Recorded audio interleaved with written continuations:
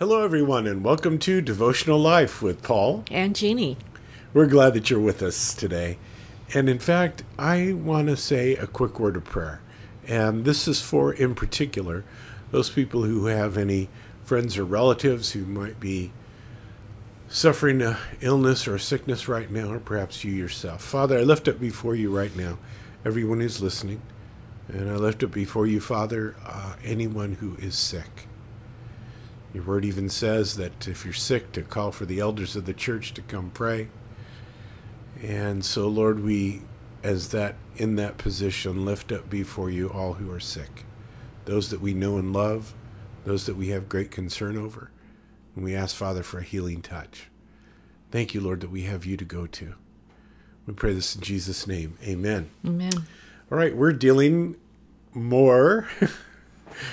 We're dealing a lot with, we're continuing to deal with angels. And that is an exciting topic.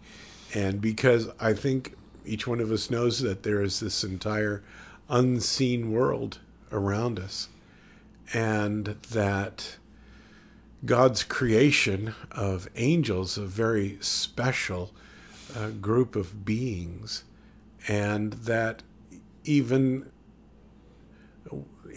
one of their main jobs then would be to come here and to minister to us. And so, Jeannie, where are we today? Well, we just went through the last couple days talking about angels that visited in order to encourage. And I thought about Elijah. We had mentioned Elijah, and that how he had gone through this terrific struggle and then fell asleep under that broom tree, and then was an angel touched him on the shoulder to wake him up, and then he had hot bread and a drink there for him, and then he fell twice, and then the second time the angel told him, come on, eat up, you have to eat more because you've got this journey you're going to go on. And he had this assignment for him. We talked about that. Yes. I was thinking more about that personally, that angels can't come to minister to Elijah, and then also we mentioned Jesus after the temptation. They came to strengthen him, and he had been, not eating for 40 days.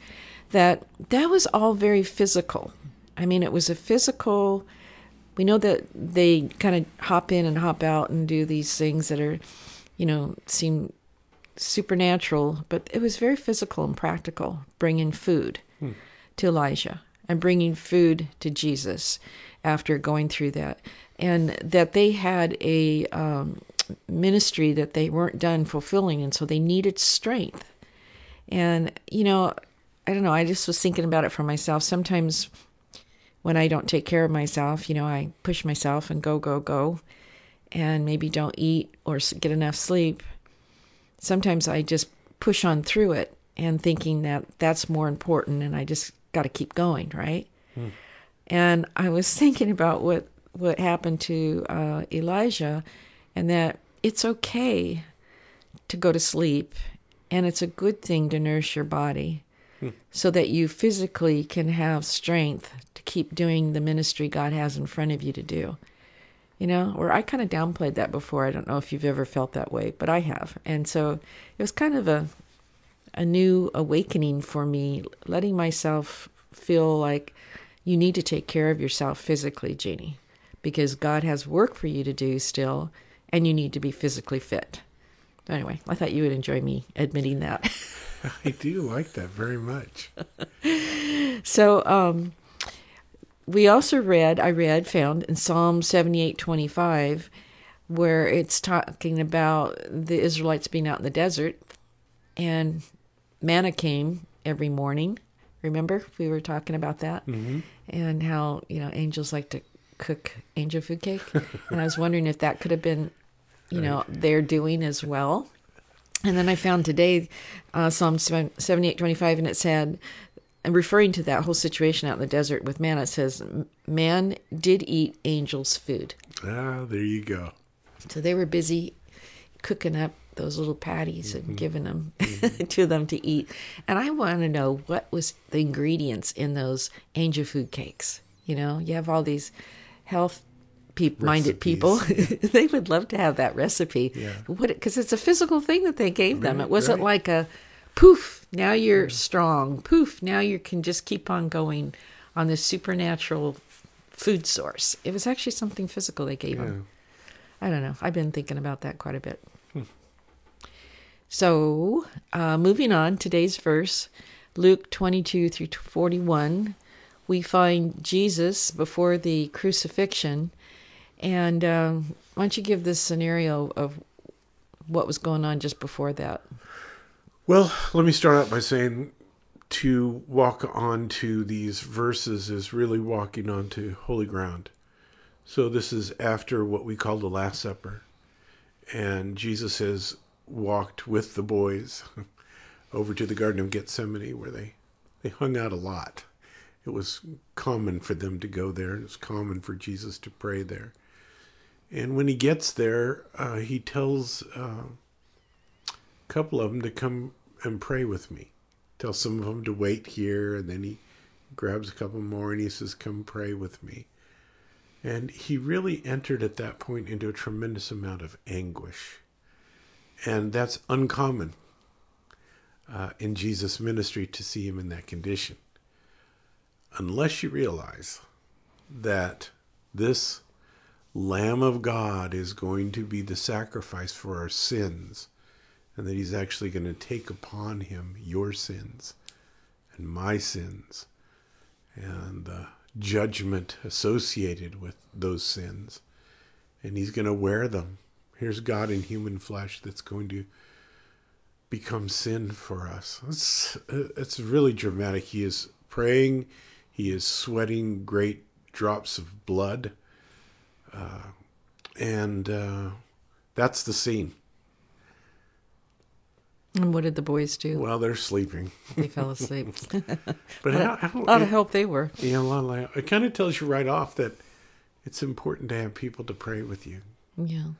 And that even Jesus wanted that. So the verse says, Luke 22, verse 41 through 43, and Jesus, he was withdrawn from them about a stone's throw, and he knelt down and prayed, saying, Father, if it's your will, take this cup away from me. Nevertheless, not my will, but your will be done. Verse 43, then an angel appeared to him from heaven and strengthened him. So again, that's another scene where Jesus is weary and they come to give him strength. Yes. And that word strengthen, remember I just read it, it was in a Greek word that meant to give him inner strength. Right. For what he was going to face ahead. Right. So that's an example of a ministering angel that came. And this is right before Judas shows up with the soldiers to arrest Jesus. Right. And that was kind of an interesting scene, remember? All the angels. And he told them, I could have a legion of angels come down, you know, and here you're coming in with all these guys and your swords to arrest me. Because if I wanted to, my father could send a legion of angels. Yeah. And then at one point, I think he went, poof, and they all went whoop, like animals, right? Probably was angels just going, boop, boop, boop, boop, boop, boop, and they all fell down. Yeah.